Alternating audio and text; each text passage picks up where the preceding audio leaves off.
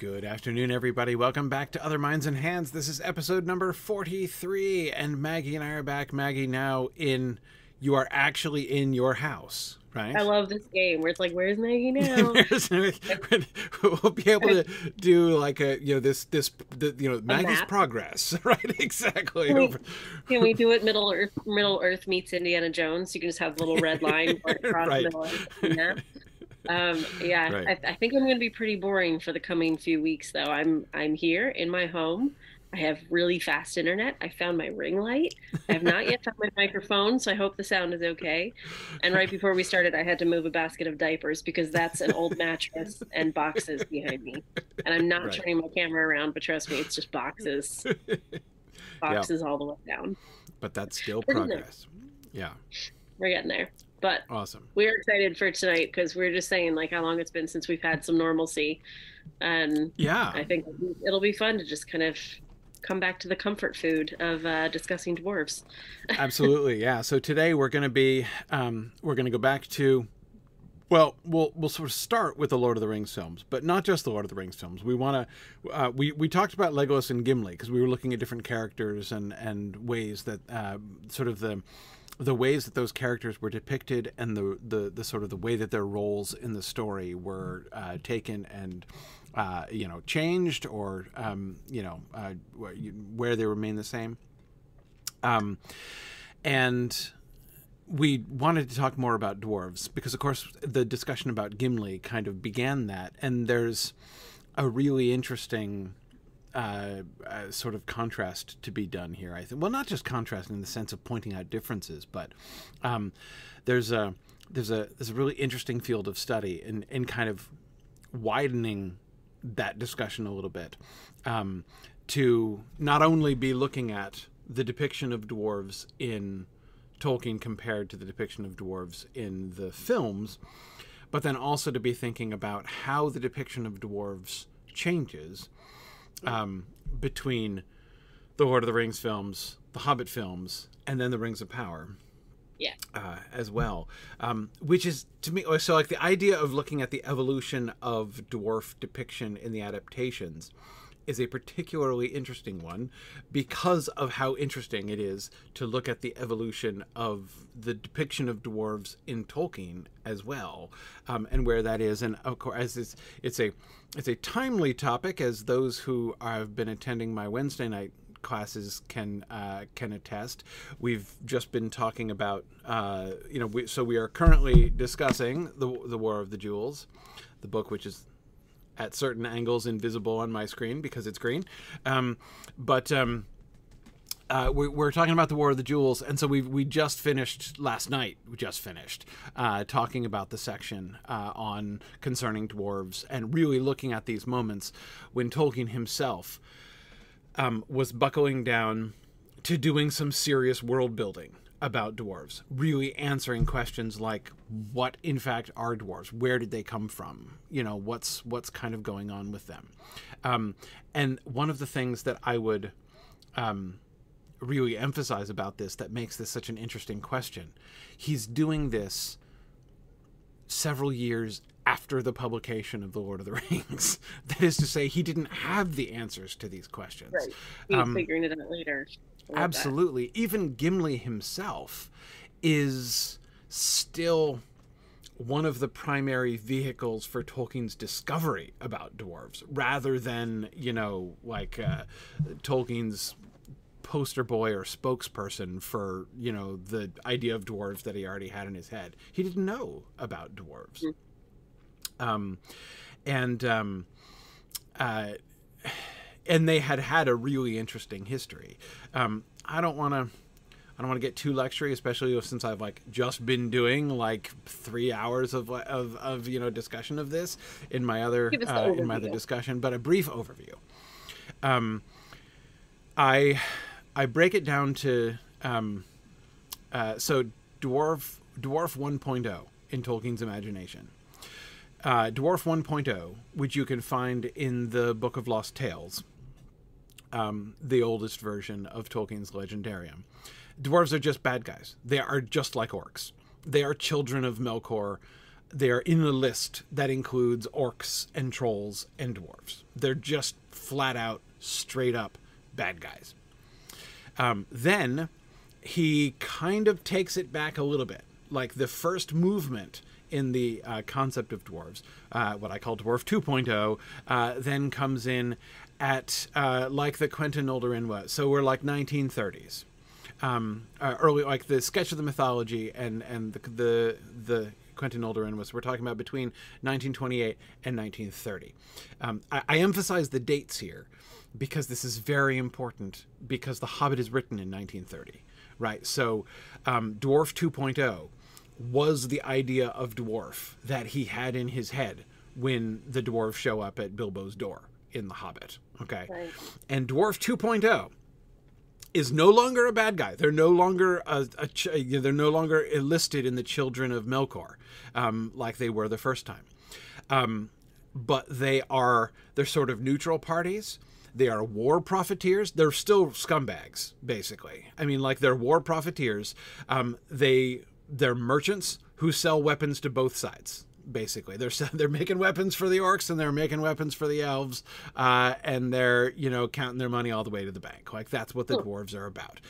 Also, he says that although they are craftsmen, although they do make things, that's not what they mostly like. Mostly, they like buying and selling, and they don't make beautiful things. They will make useful things, but they care, again, they care more about the dollar value than they care, well, dollars, right? They care more about the value, the monetary value, than they care about the craftsmanship. That's not what activates them. Then the dwarves show up. So these are the dwarves that show up at Bilbo's door in The Hobbit. And if you approach The Hobbit thinking about these kinds of dwarves, very often we think about dwarves like when we read The Hobbit. If we read The Hobbit and we know The Lord of the Rings, right? You can't not think about Gimli when you're going back and reading the story that is literally about his dad, right? His dad is one of the main characters. And so you kind of import what we learn about the dwarves from, like, what we see in Gimli personally, what we learn about the dwarves from Gimli, and what we see in the appendix on Durin's Folk in Appendix A at the end of The Lord of the Rings. And it's easy to kind of import that stuff, and then you read The Hobbit from that perspective. And if you do, there'll be some things that won't really land with you, that you probably will kind of look, and some parts that will seem actively weird. Like, for instance, the point near the end, when they're at the Lonely Mountain, when not Smaug. So Smaug insults the dwarves and tells Bilbo to watch his back, because once that the dwarves are unlikely to keep any bargains that they've made with him, and that they're probably going to betray him, especially if there is money at stake. Like, so when Smaug starts saying things like, "Oh, did they promise you a 14th share? Hope you got that in writing." Like, do you think they're really gonna, like, when it comes down, do you think they're gonna really stay true to that? And Bilbo has a really sinking, like, horrible feeling when he's listening to Smaug there. Now, Smaug is a liar and malicious, but he's also not wrong. That's exactly what Dwarf 2.0 was like. And the narrator himself. But it's not just Smaug's words, which again those are malicious. Like, I mean, it's, he's probably doing them dirty, right? Except actually, no, not really. He's not really doing them dirty. The narrator himself, remember, says, dwarves are not heroes, right? Dwarves are not heroes. Some, like Thorin and company, are fairly good lots if you don't expect too much, right? What we are told by the narrator that we are getting are, these, like, again, remember the narrator saying in The Hobbit, saying things like, that dwarves are not heroes. But cunning folk with a very high sense of the value of money, right? When you read the Dwarf 2.0 stuff from the Quentin Olderenwa and the Quest of the Myth, and then you come back and read The Hobbit, it's like, holy cow, it's like a different book. Like, you're seeing the dwarves as Tolkien was imagining them at the time. And the effect of that is when Thorin changes at the end. Thorin's deathbed scene, hits like a ton of bricks in that context. He's really changed, and I believe that it is that moment. It is the moment, not just the deathbed scene, but Thorin's charge at the end of The Hobbit in the battle, his sacrificial charge. That's the moment when Dwarf 3.0 comes into being. Dwarves begin changing there at the end, not at the beginning, but at the end of The Hobbit, and by the time we then get to Gimli, Gimli is like the full exploration of Dwarf 3.0. But he didn't even have like explanations for, there were things that he was saying. Like, I'm pretty convinced in reading the stuff that he then wrote a couple of years later, trying to work out dwarf stuff, that when he said things like, travelers have a hard, have a hard time telling female dwarves apart from male dwarves. He didn't even know what he was talking about. Like, he literally sits down to be like, what does that mean? Like, let me try to figure that out. Like, to what extent is that, like, what does that actually mean, and to what extent is that true? So I think he hadn't even answered in his own mind the question, like, do dwarf women have beards? And then he sits down and thinks about it. He's like, no, yeah, I think they do. Like, babies too. Like, dwarves pop out with beards. Everybody, all the dwarves have beards. And then he asked the question, why? Like, why would that be? Why would dwarves alone of species like have like males and females have virtually no physiological distinction, between the two of them? Like, why would that be? And then he starts to give mythological explanations for why that would be, right? Anyway, so it's very, very late in the, like, it is literally after pretty much all of his published writings that he's actually sitting down and saying, I wonder what dwarves actually are. I wonder what the story really is there. So it's, in some ways, there is a kind of blanker slate for adaptation for dwarves than almost anything else in Tolkien's world.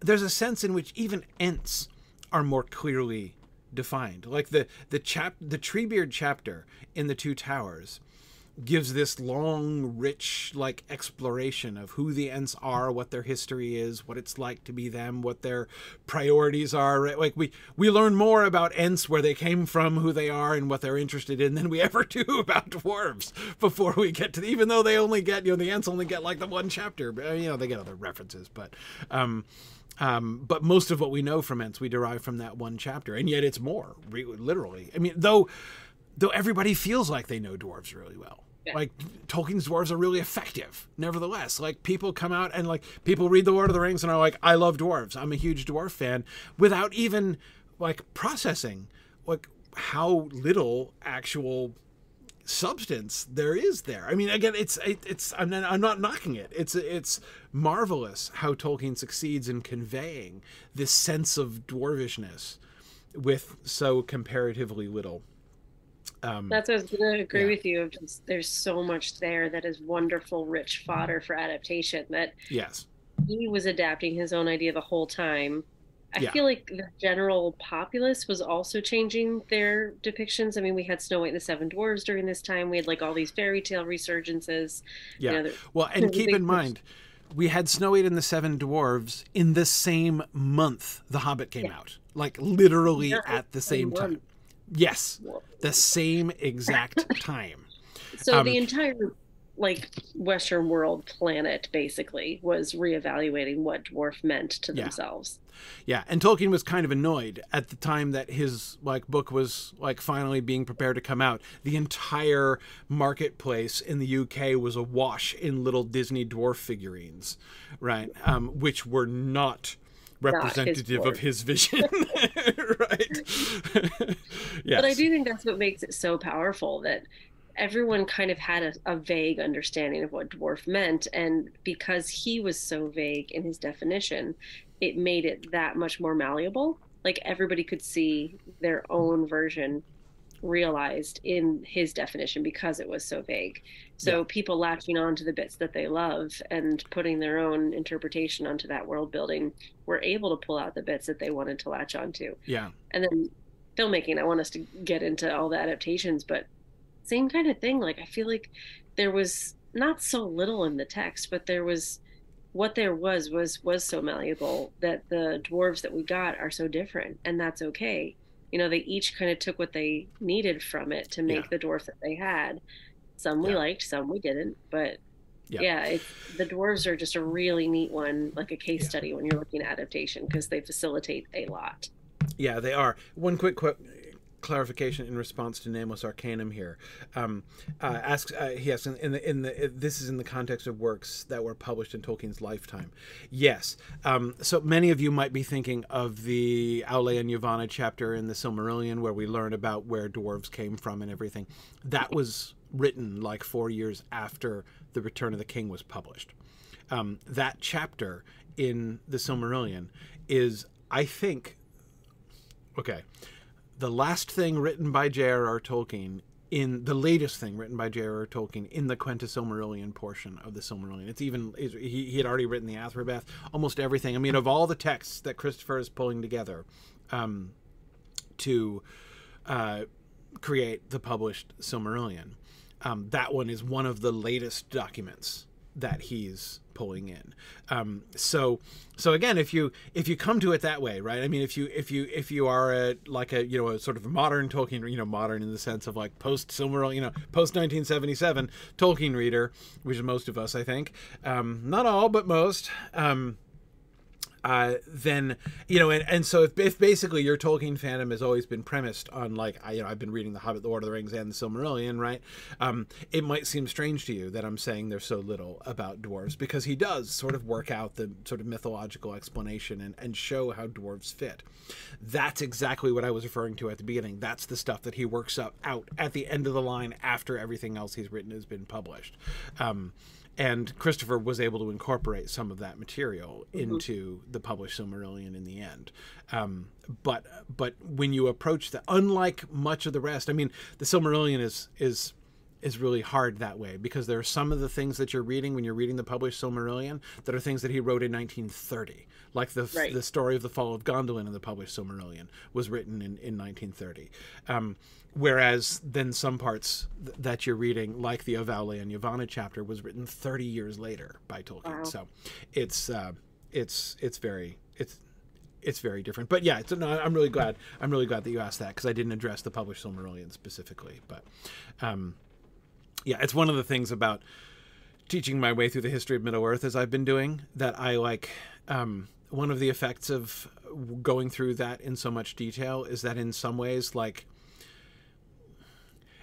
on some days I can like forget that the Silmarillion exists, because like instead of thinking about the published Silmarillion, like that book that Christopher put together, drawing from all of these I just have the raw materials in my head, right? So yeah. I'm thinking of like Tolkien's work on his Legendarium over the course of his whole life, rather than just, and sometimes I'll almost even forget like which bits Christopher's pulling from where in order to make the published Silmarillion. So I'm glad we okay, so let's talk about initial film choices. And by initial, we're starting here. It's been too long since I've seen the Bakshi version for me to remember how they did Gimli. I don't remember Gimli's depiction in the Bakshi version, so we can't go back. I am not prepared to go back quite that far. Though it would be interesting, by the way. We should totally do a rewatch of the Bakshi film and do an episode on that. I'm definitely down for that. It's been years since I've watched that, and just looking up the image, it just looks like He-Man with a beard. So I think it fits in what we probably think of the Bakshi adaptation. But in terms of character, I don't really recall either. Yeah, no, I don't remember. Like, I'm tempted to say that like my utter lack of memory of Gimli from the film is significant, but it might not be. There might be really interesting things there that I'm simply forgetting. But I know that, like, I remember things that were done with Legolas, like, for instance, replacing Glorfindel with Legolas. The tradition of writing Glorfindel out of the script is a well-established tradition by the time it gets to all the jokes about Glorfindel being tied up in the closet and Arwen stealing his horse are old jokes. Like, I mean, that's poor Glorfindel has been locked away for he was locked away back in the 70s. But anyway, Um, so, but yeah, anyway, so we can't go back there. But starting with the Lord of the Rings films, right? We talked about Gimli and Gimli's character and Gimli's role to some extent, right?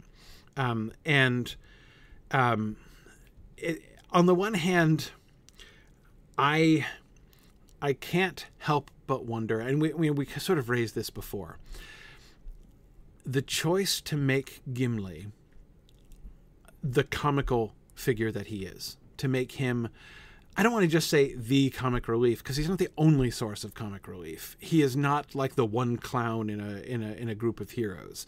Goodness knows Merry and Pippin do plenty of clowning as well.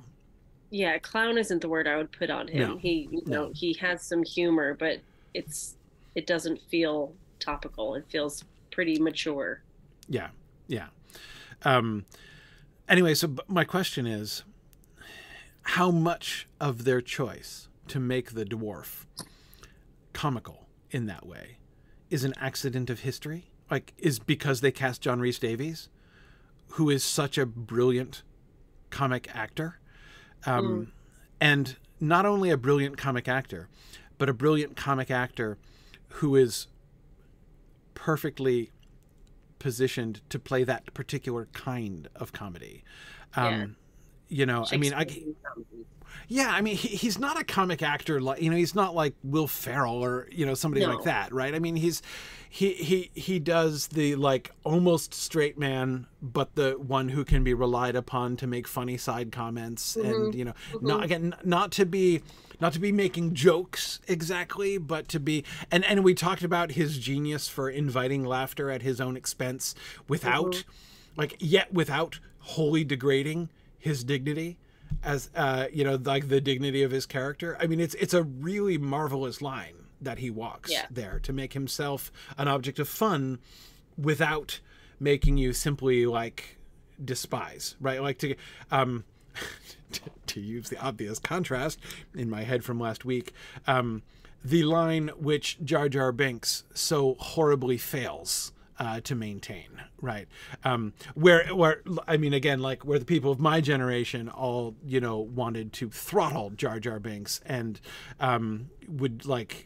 Could you imagine how audiences would have cheered if they'd actually killed off Jar Jar Binks in the final battle, right? Like the simple relief of that, right? Anyway, point is, I don't know anyone who had that reaction to Gimli. And that's a good comparison, because like when you're thinking about it, like Jar Jar Binks's jokes, every single one of them I anticipated in pain, and I rolled my eyes upon delivery. You know, it was always like, oh God, they did it. Whereas John Rhys Davies, you're always like, well, what's he going to do next? You know, the anticipation was like, I can't wait. And when it delivered, you were laughing. Like it was comfortable. You felt safe. It was a secure space. You didn't have to feel like bad stuff was going to go down. Yeah. Yes.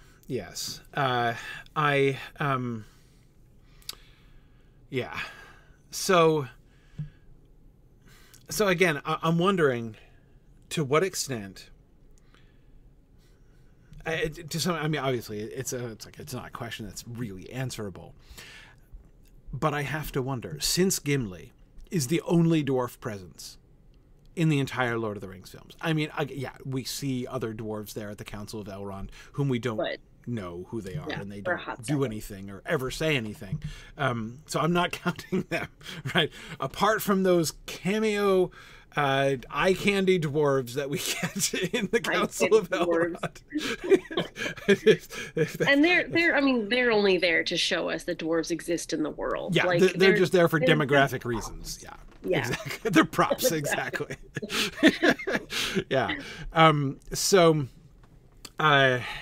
Anyway, so they, apart from them, I don't think there's ever a single dwarf who shows up on camera even at any point in the whole rest of the Lord of the Rings films. So John Rhys Davies, like the character played by John Rhys Davies, is dwarves in the Lord of the Rings films. If it weren't for John Rhys Davies, like if they didn't have a brilliant comic actor playing Gimli, would they have made the same choice? Did they Do we know? Did they? I mean, you might remember from the commentaries better than I. Did they say that they that this was their plan? Like they wanted John Rhys Davies for the part because they planned to make Gimli comic relief, or is that something that kind of developed because they had John Rhys Davies? You know what I mean? I don't remember specifically, but I vaguely do remember it being like we wanted him. Mm-hmm. Like, so I don't know what came first, the humor or the actor. Yeah. So I don't know if they said we want a brilliantly comedic actor, but I do vaguely remember them saying this is who they wanted for the role. They really but I wanted also him. vaguely remember them talking about 2 or 3 other contenders, and now I don't remember who those were. But Okay. yeah, he was definitely, front runner. Yeah. Yeah. So on the one hand, it makes a certain, if you think about thinking back to the question of like Gimli's role in the Fellowship, right? Gimli and Legolas are the two they're the two most other members of the Fellowship. I mean, hobbits are other too from our perspective, but there's 4 of them, right? Like demographic, like and we saw their life a lot at the beginning. We know where they came from. We saw other hobbits. We saw start off in their scale. Yeah. That is our home base. We know what that is. Right. And it's very similar to human home base, so that's relatable. Yeah, similar but just different in scale. And of course, like this, I mean, was one of the things that the films accomplish kind of brilliantly is orienting us into the film world in the Shire, such that when we start seeing normal-sized humans, they look like monsters, right? Like in the Bree scenes, of course, in particular, I'm thinking of here.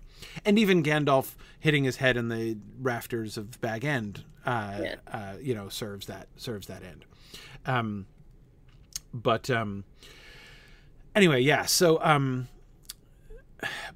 so you've got like the Hobbit contingents, which are kind of normalized, especially through our filmic experience in the first part of the film. And then you've got the humans, and Gandalf is, I mean, he's kind of other. He's a special case, right? And he's at home everywhere, right? He's at home in the Shire at the beginning. He's at home with the humans, and he looks like a human. Like there's not much that's different about him, right? But Legolas and Gimli are the two that don't fit into either. Our 2 major demographics that we're sort of comfortable. We're comfortable with humans by default because like most of us are humans, and so like we connect with that, and we've been led to connect to the hobbits, and they are numerous in the Fellowship. So in the middle we have Legolas and Gimli. Legolas, elves are other in certain ways, right? But Gimli is more different than in that, like size-wise, he's unique. Like he's the one who's in between. He's neither nor, right? I mean, I love the fact that this is one of the things that I remember, that John Rhys Davies is so much taller than the 4 guys who played the hobbits. They didn't have to scale separately for him, right? Yeah. They just used the hobbit scale and made him big by hobbit scale. And made that work. Yeah. Which I think is cool. I think that's really fun. But and just what you were saying about like other and screen time and familiarity, like we see a lot of elves. We see a lot of elf home. We we go to Galadriel's home, we go to Elrond's home. Like we see the space that they exist in. The only space we see of dwarves is dead and moldering and decaying. So like we don't have any living, thriving example of dwarf culture except Gimli. Yes. So he does have a big old weight to carry on his shoulders. Yeah, he does. And that makes it particularly interesting that he becomes the comic relief, that he becomes the figure of fun. That seems to be a kind of way to handle his otherness in some ways. Like his one way or another, he was going to be an oddball, right, in the company. Like even just visually, even just physically, he's an oddball in the company. He's the one like tweener in size. And they chose to make him comic. Again, done very well and done without denigration, I think, of his character. I mean, there are many. Gimli is, and in my experience talking to Tolkien fans, Gimli is rarely in people's top 3 things I was most annoyed by, like for Tolkien purists, Gimli is rarely the top of the list, but often Gimli is somewhere on the list, right near the bottom of like, man, like Gimli is so great, and he gets made into like we're just prompted to laugh at him all the time in the films. Again, I don't think he doesn't get into Faramir territory because, like, despite the fact that we are invited to laugh at him lots of times, John Rhys Davies can pull it off, that he can be acting like a clown in one moment, inviting us to laugh at him, and yet deliver a heroic line in the next, you know, in the next scene. So like that's and that happens, right? You know, we get that from Gimli at several points in the film. There are even those moments which are like both at once, which both like partake of the kind of like comic feel of Gimli's character, while also being heroic. Like I'm thinking here of Gimli in the Chamber of Mizarble, saying like, you know, talking about the orcs and saying like, they will find that there is one dwarf here that still draws breath, right? Like on the one hand, that's very similar to Gimli's spirit of like fun, but it's not fun. Like we're not laughing at him when he says that, and yet it's demonstrably the same sort of spirit that he's speaking with as when he, you know, is being, you know, gruff and funny and inviting us to laugh at him. So I mean, I do think they walk the line really, really interestingly, like really well there. And I do wonder how much, like you said, that John Rhys Davies brought into that, because we do know that rewrites happened throughout the entire production. Like there were loads of opportunities that they stuck extra things in or redid things. And we also know at certain points they just left the cameras rolling, and John Rhys Davies would come up with 17 different options for what to do with that, you know? So it could just be whatever tickled them that moment, or maybe the group laughed the hardest and it came out as trite to us, but it came out as perfect and on point in those 17 options. Like, there's so many factors that can weigh into like how that would fall. But it's so interesting for us looking at it from this side, being like, but this is what's defining dwarf. So that what could have been a very quick, easy decision on set because it made people laugh now has such implications to the whole like understanding of that culture. Yeah. Boom. Yeah, exactly. So one of the reasons I was bringing up the oddball thing is that it seems to me very significant, therefore, that when Peter Jackson's team rolls around to the Hobbit films, now suddenly we are in a totally different space. Right now, dwarves are the norm. Now we're looking at a party of 15 people, 13 of whom are dwarves, right? So now we're living in a dwarvish world. The dwarves are no longer, they're now the opposite of the oddballs, right? Anyone who's not a dwarf is an oddball now, visually and culturally in the context of The Hobbit. And so one of the really remarkable challenges they have is like, how do they maintain consistency with what they established? What we saw, not just of Gimli personally, but what we were instructed to believe he represented about dwarf culture, right? But now how do they do that? How do they translate that into the context of a story which is now dwarf frame of reference from beginning to end, basically, and in which The Hobbit is supposed to look out of place and be out of place for most of the story. And indeed, like, if anything, I thought that thinking about Martin Freeman's depiction and about the way they did Bilbo, I don't think they went too far at any point in making Bilbo out of place. If anything, he was acclimated almost too fast, I think. I would have preferred even to see him even more like, there weren't that many moments in the films which felt to me like those moments in the book. So those repeated moments in the book when he's imagining himself back by his hearth with the kettle just beginning to sing, not for the last time, right? I could have done with even more Bilbo being uncomfortable and not, you know, in his comfort zone on the adventure, right? Even than we got. Anyway, again, the point is simply that they didn't even play the oddball the oddball card with Bilbo, you know, to the to the max there. But the dwarves are now definitely the norm. So what is your feeling about how they thinking, especially now? Trying not to think about where it went in the end, but I think almost everybody agrees that I've talked to that of the Hobbit films, the first was the best, and the beginning was the best of all. Like it was, you know, half an hour into the first Hobbit film, most people had fairly high expectations, I think, for, you know, where the whole thing was going to go. Yeah. In particular, like the high watermark, I think, of those whole films is the Far Over the Misty Mountains Cold song that the dwarves sing in Bilbo's house. That was that was remarkable and really well done.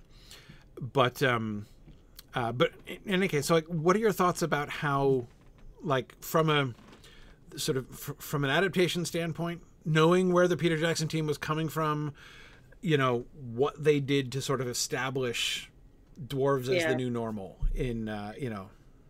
And a really interesting thought too, that it's pretty much the same team doing this. So rarely do we have that kind of opportunity to look at something like this too. So we're not doing backsheet to this. This is the same team from A to B.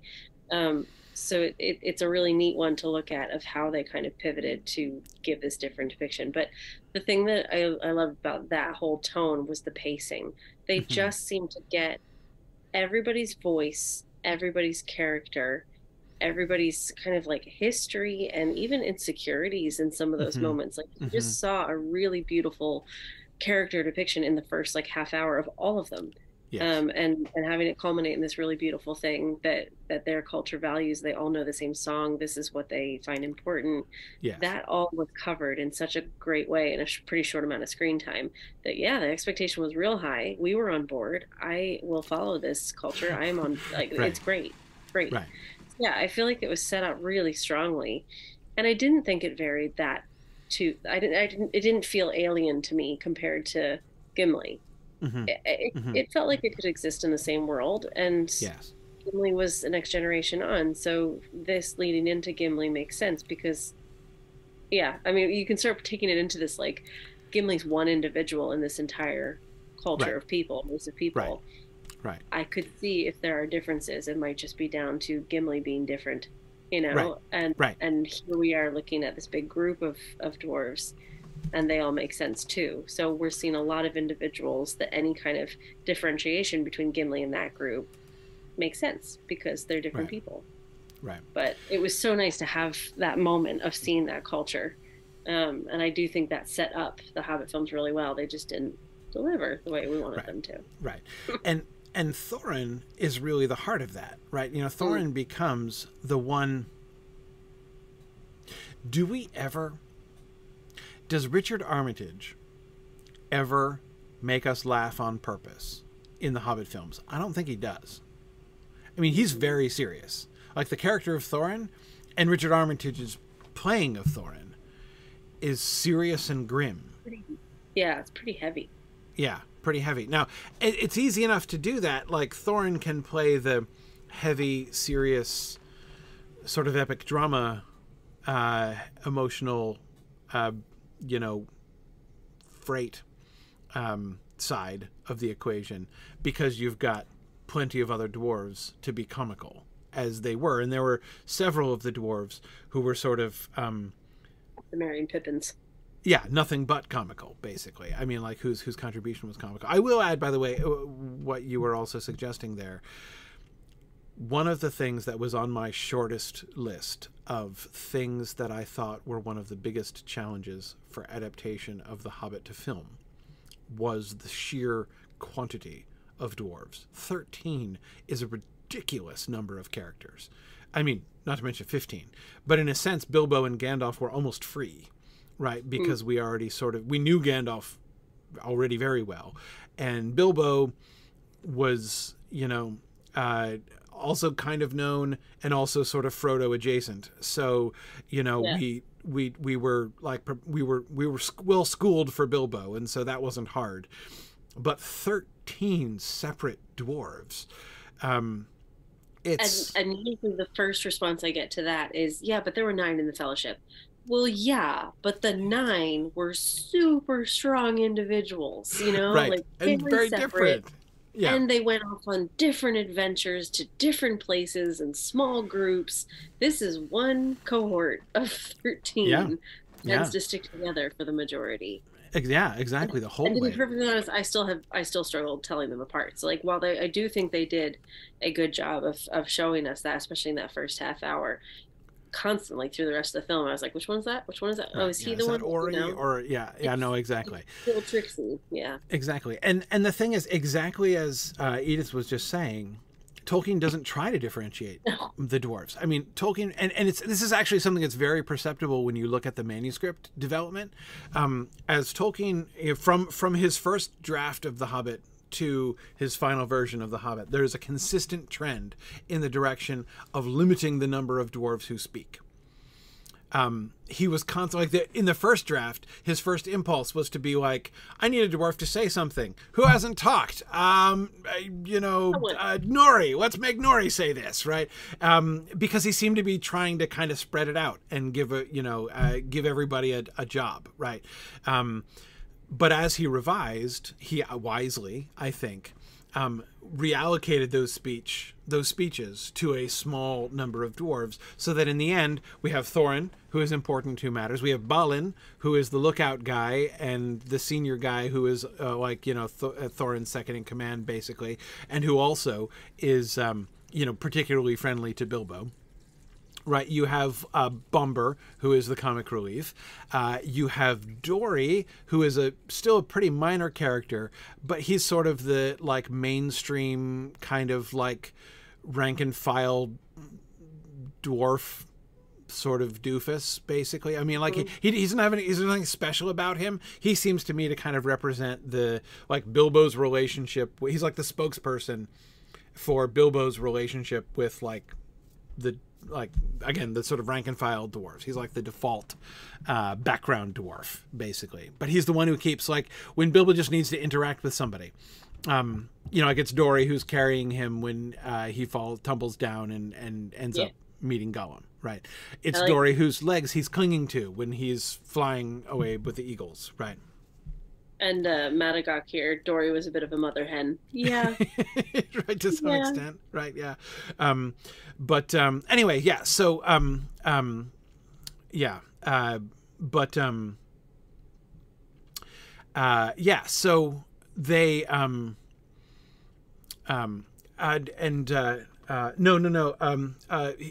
Bilbo isn't lucky number 13. He is lucky number 14. Like, he is the number to keep it from being 13 is an unlucky number. It's bad luck to set out with 13 people in the party, and Bilbo is the lucky number so as to prevent the party from being only 13. That's why he's getting by his contract a 1/14 share of the treasure. Anyway, so Tolkien. But this is a classic. This is why it was on my short list of things that I thought was going to be so challenging, because it's a classic example of things you can do in a book that you can't really do in a film, right? If you're going to have a central group of protagonists who are traveling together and whom the audience is, traveling with, and who are involved on screen in all of the adventures, and as you say, don't split up, they're just in a pack the whole time. In a book, you can just have a bunch of nameless dwarves, not nameless, but a bunch of faceless dwarves who never say anything and who are kind of filler. I mean, like, they just move the thing along. Yeah. I mean, you can just say like all 13 dwarves were there, but in the film, when you're actually looking at 14 or 15 people, counting Gandalf, standing there, right? And you've got some who never say anything, who just are like, I mean, if there were just some who are introduced to once, right, but who never say anything and never make any clear contribution to the action and have nothing distinctive about them at all, then and they're just kind of like going around in a herd. It would be weird. It would be very strange and boring. Like, you need something in a film to move the story along, so it has to work in a story framework, but also to like emotionally attach to, and there's nothing in that to attach to. So Madigo pointed out, they did a good job differentiating them visually. They did, the different beards, the different lengths, the different colors, even a little bit of height. Like there was definitely stuff that marked them separately. But Yes. when I started thinking about them, I couldn't help but compare them to the Lost Boys and Peter Pan. Yep. Like those are all young boy orphans. You could say that is one Unit. Yeah. yeah, one unit that is, Yeah. is not differentiated either. But when you start pulling them out into these individual characters, then there's a real personality with each of them because that's what they made happen. So I feel like the Yeah. film was pretty good at pulling out some of those individual characteristics. But when you're doing that, it does kind of cheapen, might be the word I'm going for. It kind of cheapens the character because you're giving them a caricature as Yeah. opposed to like depth. Because And there's no time for depth times 13. no, Yeah. there's just topical, and you're like, oh, that's the funny one, that's the silly one, that's the smart one, that's the one with the axe stupid. sticking out of his head. That's the one that fights with daggers instead of axes. Yeah. I mean, they basically created Sleepy Happy Dumpy, Dumpy. Sleepy Happy Grumpy, Dopey. Dopey. I think Dumpy would have been a good dwarf. That could have worked. Maybe that was the 13th one. Who knows? Yeah. Yeah. Sorry, I'm going to be laughing about that for a while. Yeah, Bomber is Dumpy Dwarf. That's clearly true, Phil. I absolutely agree. And actually, you were right to bring that. Like, that's how Disney distinguished them. Yeah. Right. Disney distinguished them not only by giving them names, but like giving each of them, like their name was their one identity. Caricatured thing. Right. Yeah. Exactly. Their one identity. And that makes it easier to not only keep them straight, but and also to provide visual cues, right? Like it's you can always tell, and to write jokes. Yeah, yeah. It's pretty easy to see how things are going to go when Dumpy comes into the scene. Yeah, yeah, exactly, exactly. Yes, but. Anyway, so of course, like again, when I remember way back in the Riddles in the Dark days when we were speculating about this, one of the questions we were talking about, I think pretty early on, was, are they going to cut dwarves? Because on the one hand, that would seem like that's an obvious solution to this problem. Like 13 is too many dwarves. Let's send him off on the road with like 5 dwarves or 6 dwarves. But of course, it's hard. Like I think they were rightly thinking that people would be up in arms if Bilbo went on the road with only 5 dwarves instead of 13 dwarves, and then you'd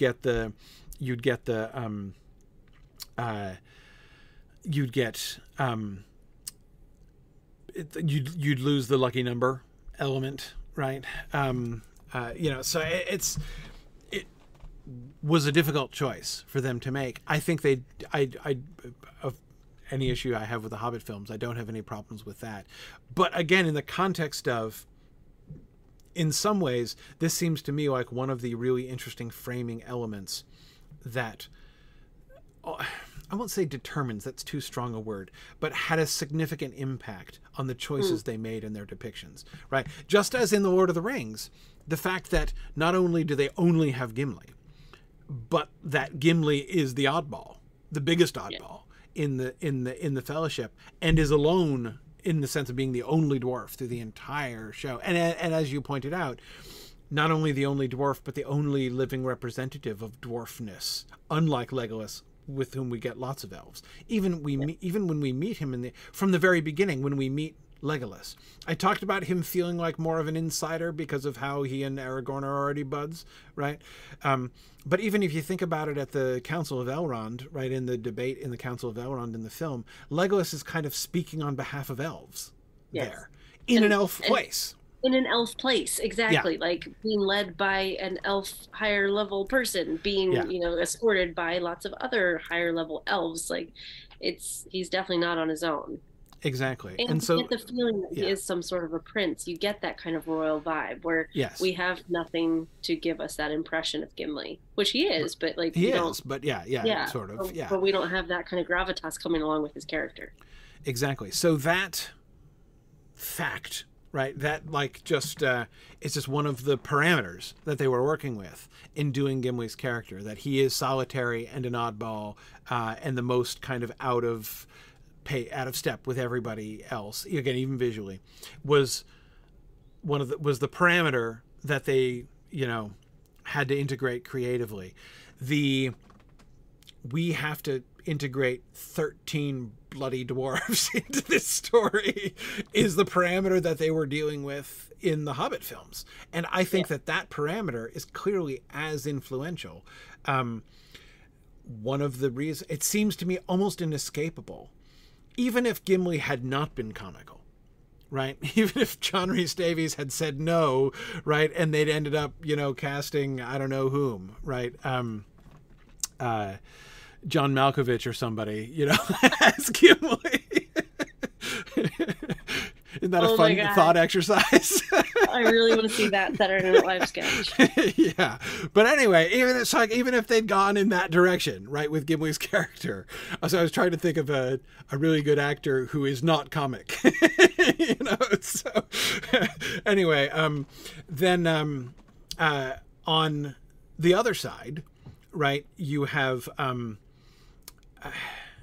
I think they would still have had to do a lot of the jokes and gags that they did.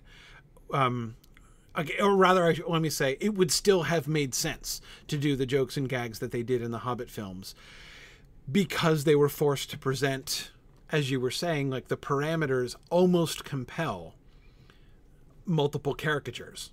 Right. In order to, because we don't have time for deep character development for everybody. They even did deep character development for more of the character development we got with, it was Bofur. Right? Bifur was the one with the axe in the head, and his brother Bofur was the one who got more lines and had like soulful conversations with Bilbo, as I recall. I'm like looking them up, like, hang on, I've got my chart. Yeah, the one with the winged hat, Edith. Yeah, exactly. Yeah, that's again, see, Edith, that's exactly it. Like the one who wears that hat. Like you've got to give him a different hat so that yes, that's what we need. Yeah.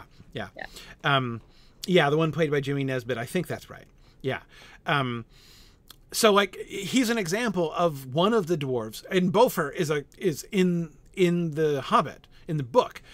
Bofur is absolutely one of the faceless crowd. Like he is one of the filler hobbits who barely ever even comes up except in a list.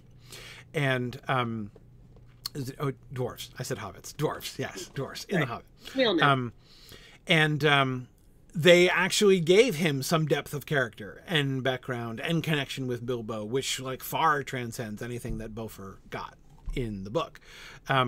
So again, I mean, when we talk this way, I want to emphasize that I'm not insulting the Hobbit movies, but I'll insult the Hobbit movies in other ways. But I'm not insulting the Hobbit movies when I say this, not in this way.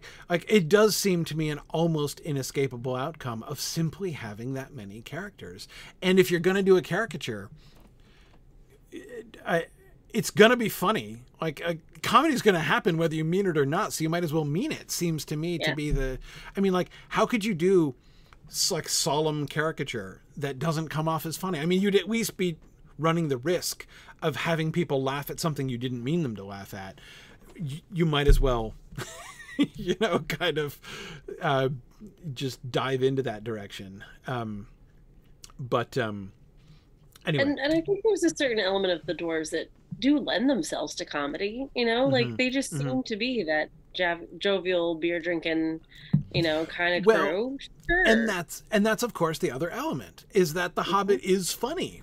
And this I know was one of the things that they attempted to take the comedic value of the Hobbit seriously in the film. They wanted the films to be light and comedic in a way that is similar to the way that the book was light and comedic. That's a bigger topic, and I think one of the more significant. I think that's it's one of the significant sort of root failures of the Hobbit films, in my opinion. That attempt that it tried to be light, that it tried to be light, that the way it was trying to be light and dark at the same time, the way in which it it was trying to. It's an understandable and even in its way an admirable thing for them to say The Hobbit is light and comical. We want this to be light and comical as well. But simultaneously, they were also saying The Lord of the Rings is a great epic story. The Hobbit is the prequel that sets up that great dark epic story. We want to tell we want to show how it was the great dark epic prequel of the great dark epic Lord of the Rings story. But also we want to make it light and comical. Like I did not think that worked. The two of them together. Yeah. Dissonance is probably one of the words I would use, because again, we keep taking it back to music, but like tone is really the issue there. And when you can absolutely have different notes of tone throughout that. So like there's comedic moments in Lord of the Rings as well as, the big heavies, but the tone is pretty constant throughout. We know there's little peaks and troughs of moments, but the tone is pretty solid. Like this is an epic, serious story of real life people and real emotions and dramas and trials and whatnot. Hobbit, I don't think we really have that. Like the tone is just kind of like, I don't know, let's just wander and see what happens. And so it just doesn't feel the same. Yeah. Even in moments in The Lord of the Rings that I find objectionable, like I cited the dwarves are natural sprinters scenes, right? Mm-hmm. Where I think that the comedy, the way in which we're being asked to laugh at Gimli, that's one of the places where it feels to me most grating, where it fits least well. With the sort of the dramatic action that's happening at that moment. Again, even there, I'm not saying it's utterly horrible. That's one of the places where it grates on me most. But even when I take what I think is one of the least successful moments of dwarf comedy in The Lord of the Rings and compare it to The Hobbit, it's still night and day as far as how much more successful it was. Even at its lowest points, the Lord of the Rings film never becomes silly. Right. The Hobbit films are silly many times. I mean, think of the naked pyramid in the statue in Rivendell. I mean, seriously, that is, and I don't, It goes in it's not just like we're going to do it, but more, because it goes way over a line, I think. And just to comment on Phil's other part of his statement, how much is the distance because the handover from Guillermo del Toro to Peter Jackson? I mean, we won't know because we weren't in the room, but I mean, it was Guillermo del Toro who started this, and then Peter Jackson took over. So he didn't have the same prep time and involvement in early drafts of script to put his own stamp on it. It's kind of more like he didn't want the ship to sink, so he picked up the helm at the last minute, right? Like that's definitely the vibe I've gotten from the whole development side of it. But he was still the director. Like he absolutely still could change the tone and change the lines and change the, like, you still have that ability. So maybe he didn't have the same attention and passion that he brought to Lord of the Rings, because that was a passion project of his, and that was a huge, moment for him to take that up and realize that vision. And then you're kind of tapped out, right? Like I the only big thing I can compare it to in my life is finishing my PhD. And if somebody had offered me another PhD 12 months after I'd finished my first PhD, I would have laughed in their face and run the other direction. Right. So, well, it's funny because sorry, go ahead. I didn't mean to interrupt. That was right. I imagine picking that up was not a fresh brain. That was a brain that lived in this world and could get it done. It was somebody that was well practiced and could get it done and do a decent job. And I think he did that, but it wasn't the same inspiration that we saw in the first round. Exactly. And to me, the really interesting parallel is that another person who felt similar to that was Tolkien when asked to write a sequel to The Hobbit. And he was like, I got nothing. I had a bunch of fun ideas, but I put all I didn't save any fun ideas. Like I put them all in the Hobbit book. Like that was, I was kind of throwing everything together there. I didn't hold anything back. Like I don't have anything more. Now, of course, like the irony there is that Tolkien then goes on to write, the greatest book of the 20th century. But notice how that happened, right? It did not happen because he was like, I'm going to try to just like recreate the magic of what I did before. Instead, what he did was he allowed it to grow into something totally different, right? He moved it along. He began, right? He forced himself, and it did seem forcing. He was wanting to work on the Silmarillion instead. He was working on the Silmarillion instead, and then was only forced to abandon it and go back. I don't want to over dramatize. I'm not saying like he went back to it with loathing, but he went back to it with little plan and with much less enthusiasm than he had been working on the Silmarillion stuff. Less enthusiasm by all indicators. To sit down and give a fair shake at making a sequel to The Hobbit.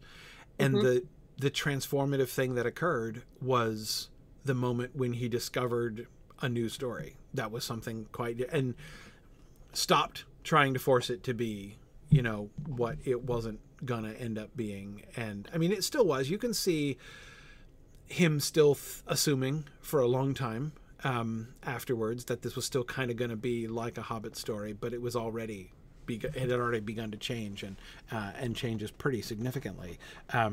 Not too long into it, but that's the difference, right? In the end, it seems that that's sort of the step that seems not to have happened with Peter Jackson and team. And again, I don't want to like cast stones, especially under the I mean, the realities of production time and deadlines and things like that. Those are real constraints, right? And he didn't have 17 years. Right. Which is what Tolkien wrote it in only about 14 years, but still, like, he didn't have that was a luxury Jackson did not have. And like, I know we're kind of drifting off of the dwarf focus, but like, I also just can't help but think of the difference of process, because we're taking one fairly short book and turning it into 3 quite long films, versus 3 very long books into 3 what I would call short films, even though they're very long in comparison to what the ground they had to cover. Absolutely. That was a very different adaptation process. And yes, they added lots of stuff into the Hobbits to kind of stretch and eke that out, but they were starting with a very different source material than what they had for Lord of the Rings. So that's a really different procedure to adapt that. It is. And this is something that I think I've often historically been frustrated when people talk about that. Like when people say Hobbit films are bad because they took this little, book and stretched it into 3 big films. No, like there is more. They would have to have cut content from The Hobbit. Like, yes, it's a small book, but the proportion of book to film, like, again, I feel like people often misunderstand this. Like the very idea that a feature film, 2 to 3 hours, is the logical adaptation size, like that corresponds in some way to a novel, is ridiculous. Like you have to attack a novel with an axe to tell a 2-hour version of that story. I'm sure I've said this before, but there is, I forget his name. There's a French filmmaker that tried to do a word for word adaptation of a novel, and it ended up being like 19 hours or something. It is. Yeah. The unabridged audiobook of The Hobbit is 11 hours long. Like, it's a long story. And that's just reading it, not showing it. Not showing it. There would be things you'd have to add in order to do it. Yeah, no, absolutely. So I always feel that now, again, I'm not saying that it's incorrect, that the process, because what you said is exactly the thing that I think is exactly correct, but which I think people don't talk about. It's not that you're forced to like stretch and strain the story to make it 3 films. You could easily make The Hobbit into 3 films, especially when you're doing what they were doing, which is connecting it explicitly to the Lord of the Rings story, as Tolkien didn't do in The Hobbit, for the very good reason that it didn't exist when he wrote The Hobbit, right? So there is plenty of, when you take the Hobbit text plus all of the extra backstory that Tolkien developed after writing The Hobbit, right, in the context of the Lord of the Rings, the way the White Council and the confrontation with Sauron gets developed, for instance, and you know, the way that one brief reference to Gandalf going to the dungeons of the Necromancer in Dol Guldur in chapter 1 of The Hobbit then becomes this big whole thing, right? With the discovery of Sauron and everything, but that's not what it is, right, in The Hobbit itself. Anyway, so when you take not only The Hobbit plus that extra, to use the word that I dislike, canonical stuff, right? Not even stuff that they're making up. I'm not talking about the tombs of the Nazgul or any of that stuff, right? Or sandworms. I'm talking about the actual material. There's plenty of material for 3 films. Like, that is not where the problem lies. The problem is, exactly as you say, the process of adaptation was quite different. And to try to,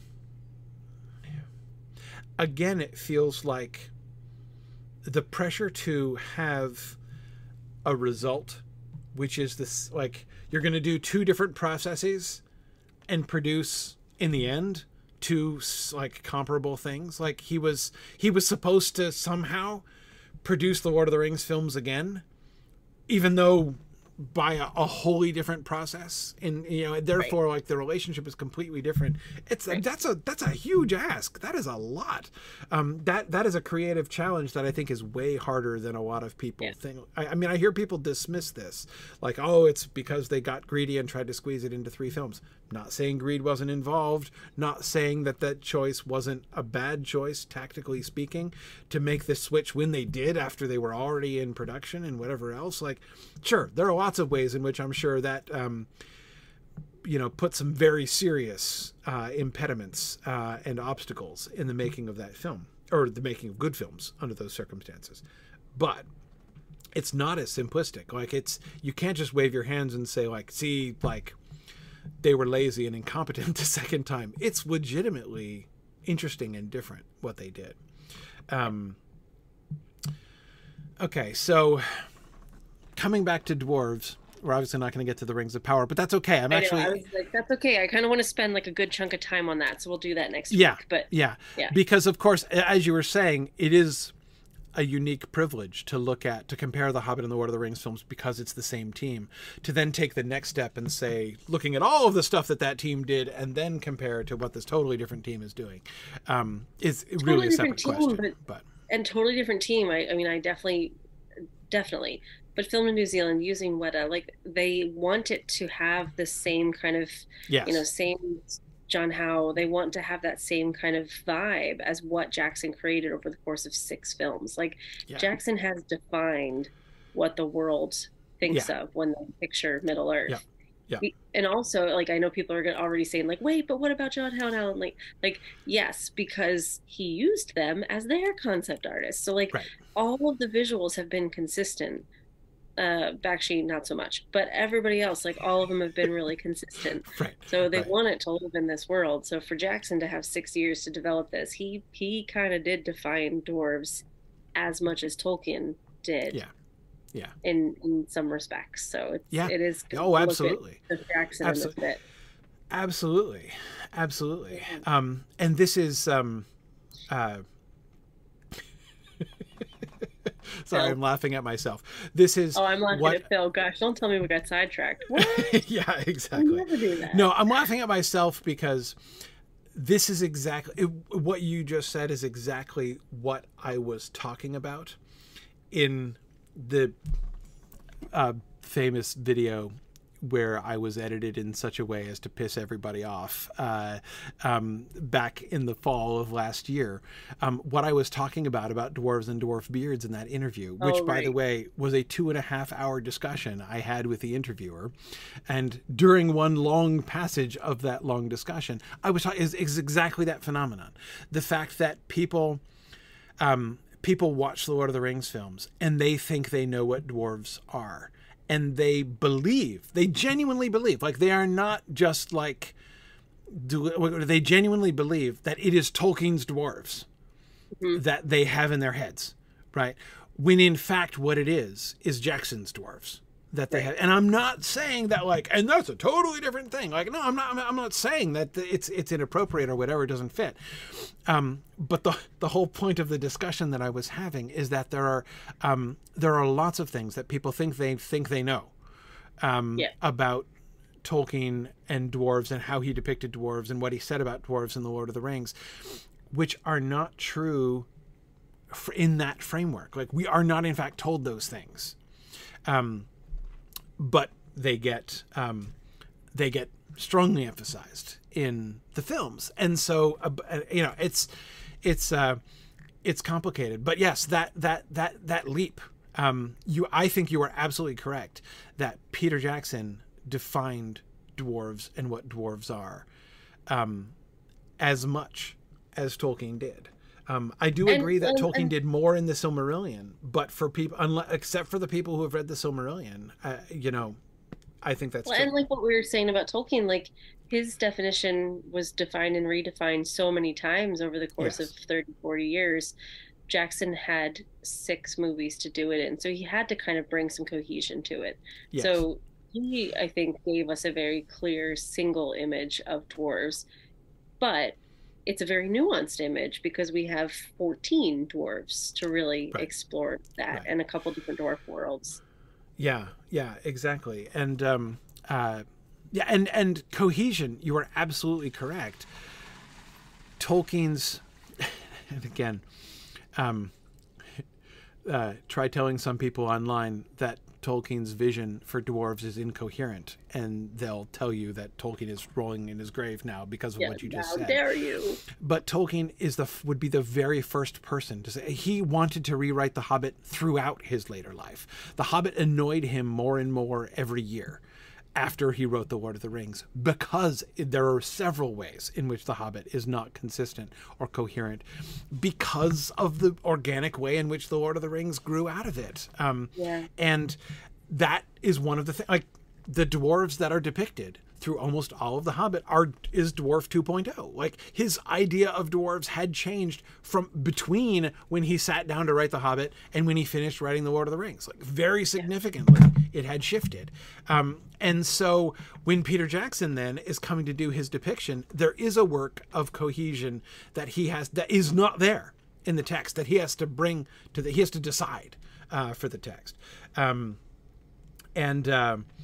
Yeah. And Edith, I'm with you. In many ways, I'm with you. That Edith was saying, I disagree vehemently. With the idea of bringing consistency. One of the most charming things about The Hobbit is the authorial interjections. Exactly. Which Tolkien wanted to remove. Like had Tolkien succeeded, had he finished doing his revision of The Hobbit that he began in 1960, which was pretty dreadful, it would have been fairly awful. My characterization of the first 2.5 chapters that we have of the 1960 Hobbit is it's like the published Hobbit with all the fun sucked out. Basically, is what we. It's like, take everything that made you smile in The Hobbit and remove it, and then everything that's left is what he was working with, basically. So yeah, I mean, it's but I understand Tolkien's drive to do it. Like, and I can appreciate Tolkien's drive to do it. Yeah. But he didn't do it. And Jackson set out to do it. Jackson had to do it, in a sense. I mean, that was left to Jackson to do. And especially if he wanted to tell a story about dwarves, like, you have to be clear about your hero and the world they come in and the culture that they grew up in. Like, it doesn't matter if it's a dwarf or an elf or a human or whatever. Like, you have to know that world inside and out in order to tell their story. So he had to define it, and hopefully he used the resources that we all know, but and in many respects he did. Again, this is where a lot of people were misunderstanding what I was saying in that video when I was talking about the published text of The Lord of the Rings. And when I said in the context of that discussion, Tolkien doesn't say that female dwarves have beards. He doesn't. In The Lord of the Rings, he doesn't say that. Whereas in the films, he does say that later on. In the world building thing that he's doing, that again is printed in the War of the Jewels that we were just discussing, he decides, oh yeah, dwarf women totally have beards. But that was his reaction to what was said in The Lord of the Rings. He doesn't say it. Whereas, by contrast, Jackson's dwarves, right? Think how Jackson makes a whole big joke about the fact that dwarf women have beards. on multiple occasions, right? And so therefore it becomes something which is, in the mind of viewers, it is Lord of the Rings lore, right? Yeah. That they, and again, they're getting that from Jackson. Now, I'm not saying that Jackson was making that up out of whole cloth. He's not. He's not. There are sources for that, right? However, people don't realize they're not getting that from the text of the Lord of the Rings. They're getting it from Jackson. Yeah. I think this might be the most laudatory conversation I have had about the Hobbit films in 10 years. It's too. I'm very proud of you. Yeah. But it's because we're not talking about, story. We're talking about dwarves. Yeah, exactly. And again, although I do think the silliness and those tonal problems of like trying to be serious and comic at the same time and everything just, end up, the silliness that gets overlaid over, even when we get to, to Dan riding the pig at the end, right? The Bill Connolly character. Yeah. Bill Connolly, by the way, I think would be my counterexample to, like, I think John Rhys Davies was perfect.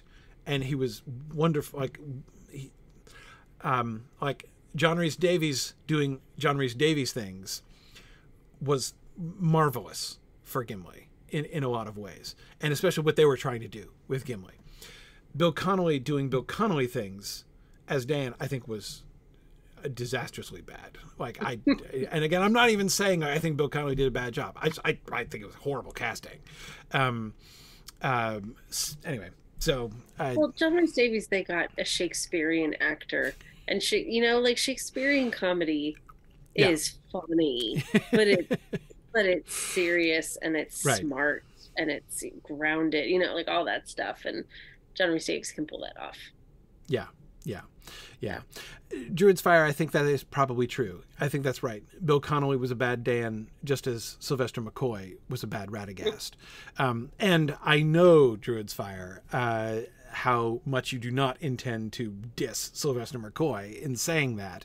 I think you and I both love Sylvester McCoy, and certainly love Sylvester McCoy as the Doctor. But I agree. I think that the whole approach of Radagast that was embodied in the casting of Sylvester McCoy. Yeah, we started a fight, Corey. Take a breath, everyone. We did. Remember, it's just discussion, appreciation, understanding. We're all going to be okay. And people can have different opinions. If you like, it's fine for people to like it. To enjoy what you enjoy. Don't take away people's cookies and scones. All right. We're going to put a pin in this. Because if you even think about opening Rings of Power, we're going to have we're already over time. So we'll never say it's just a movie, Phil. That's not a good argument. that never works. Yeah, you're just going to start another fight by saying that. Yeah. Anyway, so we'll plan to follow this up next time with a discussion of the Rings of Power dwarves and see what happens. Kind of the frame that they're working within, the relationship with the Jackson films. It's funny. I mean, I know when we're talking with the Amazon Prime folks, they don't like us to have that conversation. They don't want the focus of the conversation to be on the Peter Jackson films and thinking, but it is very clear. I mean, you can't not talk about that, right? And we all know it really well, and so do they. And so do they, and it's a very present reality. Anyway, we will next time. I will say one more thing, just in case you guys haven't seen it. There's the Corridor Crew, which I reference a lot on here. They're a YouTube group that talk about special effects. They just did a bit on speaking to one of the visual effects guys from Rings of Power. So if you haven't checked it out, that was pretty fascinating about how all the real effects that they use. So awesome. Go find that. Cool. Yeah. Neat. See you next week. All right. Very good. Thanks, everybody. We'll see you guys next week. Same time. Bye now.